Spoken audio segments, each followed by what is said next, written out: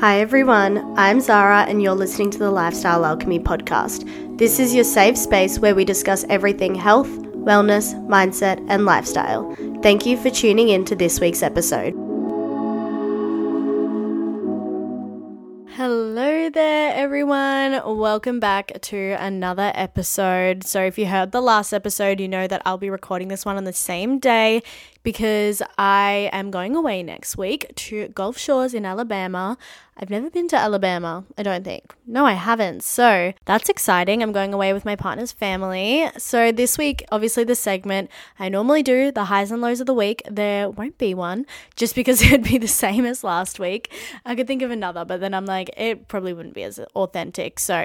But anyways, let's get straight on into this episode. I want it to be quick, short, and sharp, but educational, really highlighting what is progressive overload, why it is important, and ways you can implement progressive overload into your training. Now, this may be a term some of you have heard.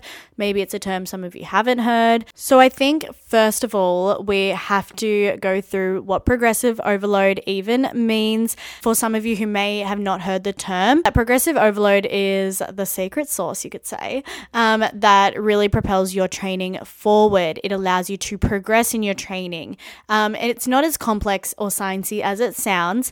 Basically, in simple terms, progressive overload means the gradual increasing the demands you place on your body during workouts over time, or the increase in volume placed on your body over time. So this deliberate challenge in your training forces your muscles to adapt, grow, and become stronger, which ultimately leads to greater muscle gains as well as strength gains in the gym. So why is progressive overload so important in our training? Why can't we just do the same thing and just continue on, or do different workouts, switch it up, change, whatever it may be? Well, to put it simply, one of my favorite quotes is doing the same thing over and over and expecting a different result is the definition of insanity. And I think it was Albert Einstein who said that quote. Quote me if I'm wrong, but it's basically, think of it as like leveling up in a video game almost. Like as you conquer the challenges and gain experience, as you conquer like a certain volume, like for example, you do a 60 kilogram squat for 10 reps. It was challenging at the start, but then it gets easier and easier.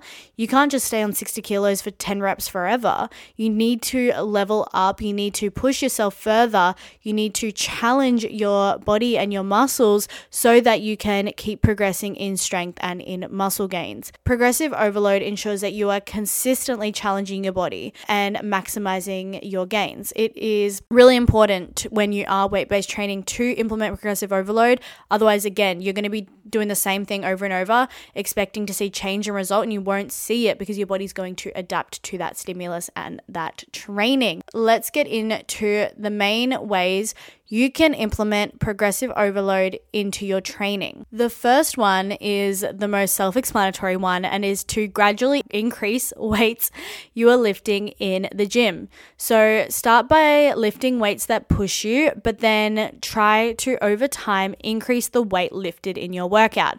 How I personally do it with my clients is when I program for them, I will give them a rep range. So instead of it being like 3 sets of 8 reps, it'll say 3 sets of 8 to 10. Now, what I get my clients to do is I say, pick a weight that's challenging for you where you can meet the rep range. Once you hit the top of the rep range quite easily, so say, for example, again with a squat, you choose 60 kilos and that's quite challenging. You reach the top of the rep range, you're doing 60 kilos for 10 quite easily. That's a good sign. Okay, let's time to increase the weight. You might increase it to 65 and you are struggling and you just get 8. Now you're at the bottom of the rep range, and you basically repeat that process each and every week until you obviously just continue to increase the strength and weight lifted. It's pretty self-explanatory. So that is one way to implement progressive overload. Another way to incorporate progressive overload is to increase the reps and sets of your workout. So another approach is to gradually add more repetitions or sets to your exercise.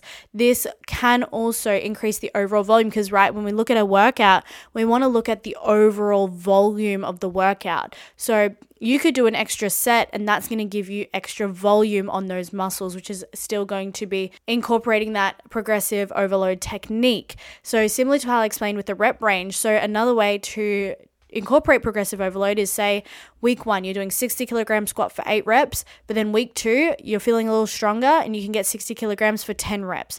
Doing those extra 2 reps over those 3 sets is going to increase the overall volume in that workout. So that is another way that you can increase strength and progress in your sessions. Another one, number 3, is to enhance exercise intensity. Make sure you can modify your workouts to make them more challenging. So, for example, something I like to incorporate are things like drop sets, rest pauses, static holds, pulses, partial reps, different things like that, where you're not necessarily like increasing weight, but this sort of goes hand in hand with increasing the reps. You're still lifting more volume over the workout. So increasing the intensity of your workout is another way to progress and get stronger as well. Number 4 is to perfect your form. Yes, this is another way of implementing progressive overload.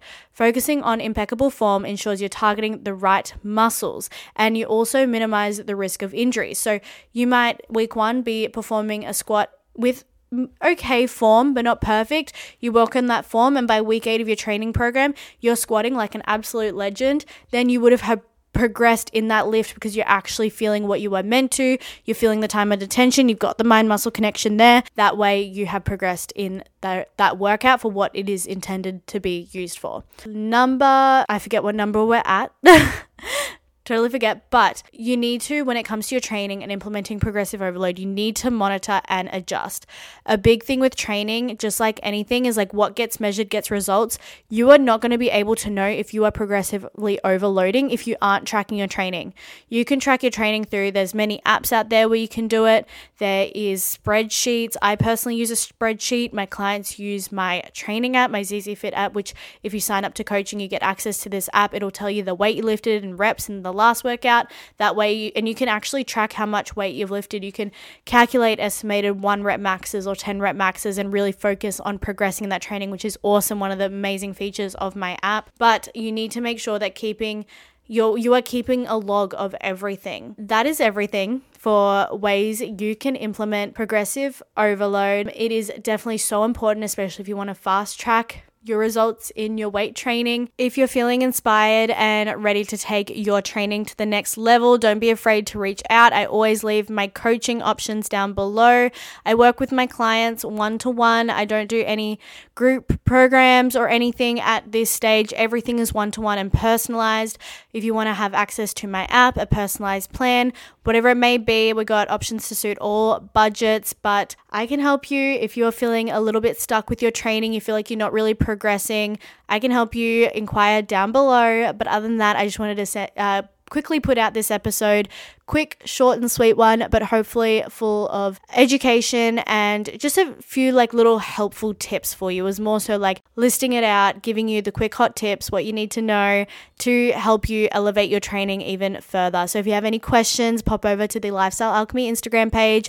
Any podcast suggestions, I'd love to hear them. So I'm actually answering questions you all want to hear. And other than that, thank you for tuning into another episode. Please, if you haven't already, make sure you subscribe to this podcast, leave a review, give it a good rating, as it really does help push my message out there. Other than that, guys, thank you for tuning in, and I will chat to you all in next week's episode. Bye.